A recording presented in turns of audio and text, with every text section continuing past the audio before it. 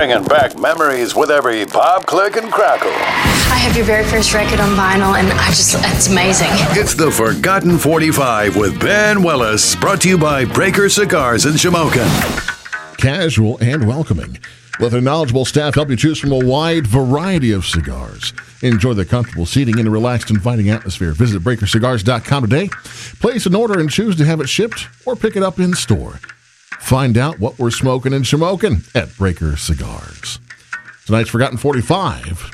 We celebrate on this day back in 1976 when Stevie Wonder released his 18th studio album, the legendary double LP Songs in the Key of Life, which sold, of course, millions of copies. The album itself, but also spawned two number one hits for Stevie, I Wish in 1976 and Sir Duke in 1977.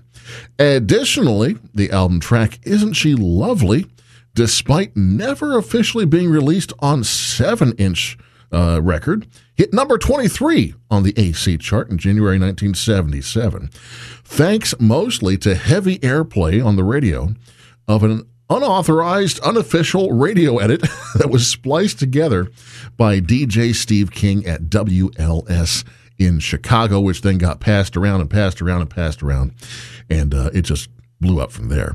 Two more singles were charting hits as well, Another Star at number 32, and the final release, As, which hit number 36 in 1977. Now, As was interestingly the only single off of the album to also be backed by another cut from the album. The other four were all something else. In this case, it was the instrumental fusion track, Contusion. One of my favorite tracks off the album. Of course, I love them all. But that has been compared to contemporary works by artists such as Frank Zappa, King Crimson, Weather Report, and many others. And interestingly enough, it features a young Michael Sembello, you might know that name, on guitar. So let's hear that. It's from 1976, this Stevie Wonder legendary release, Songs in the Key of Life, Contusion. Tonight's Forgotten 45 on Hanna Radio.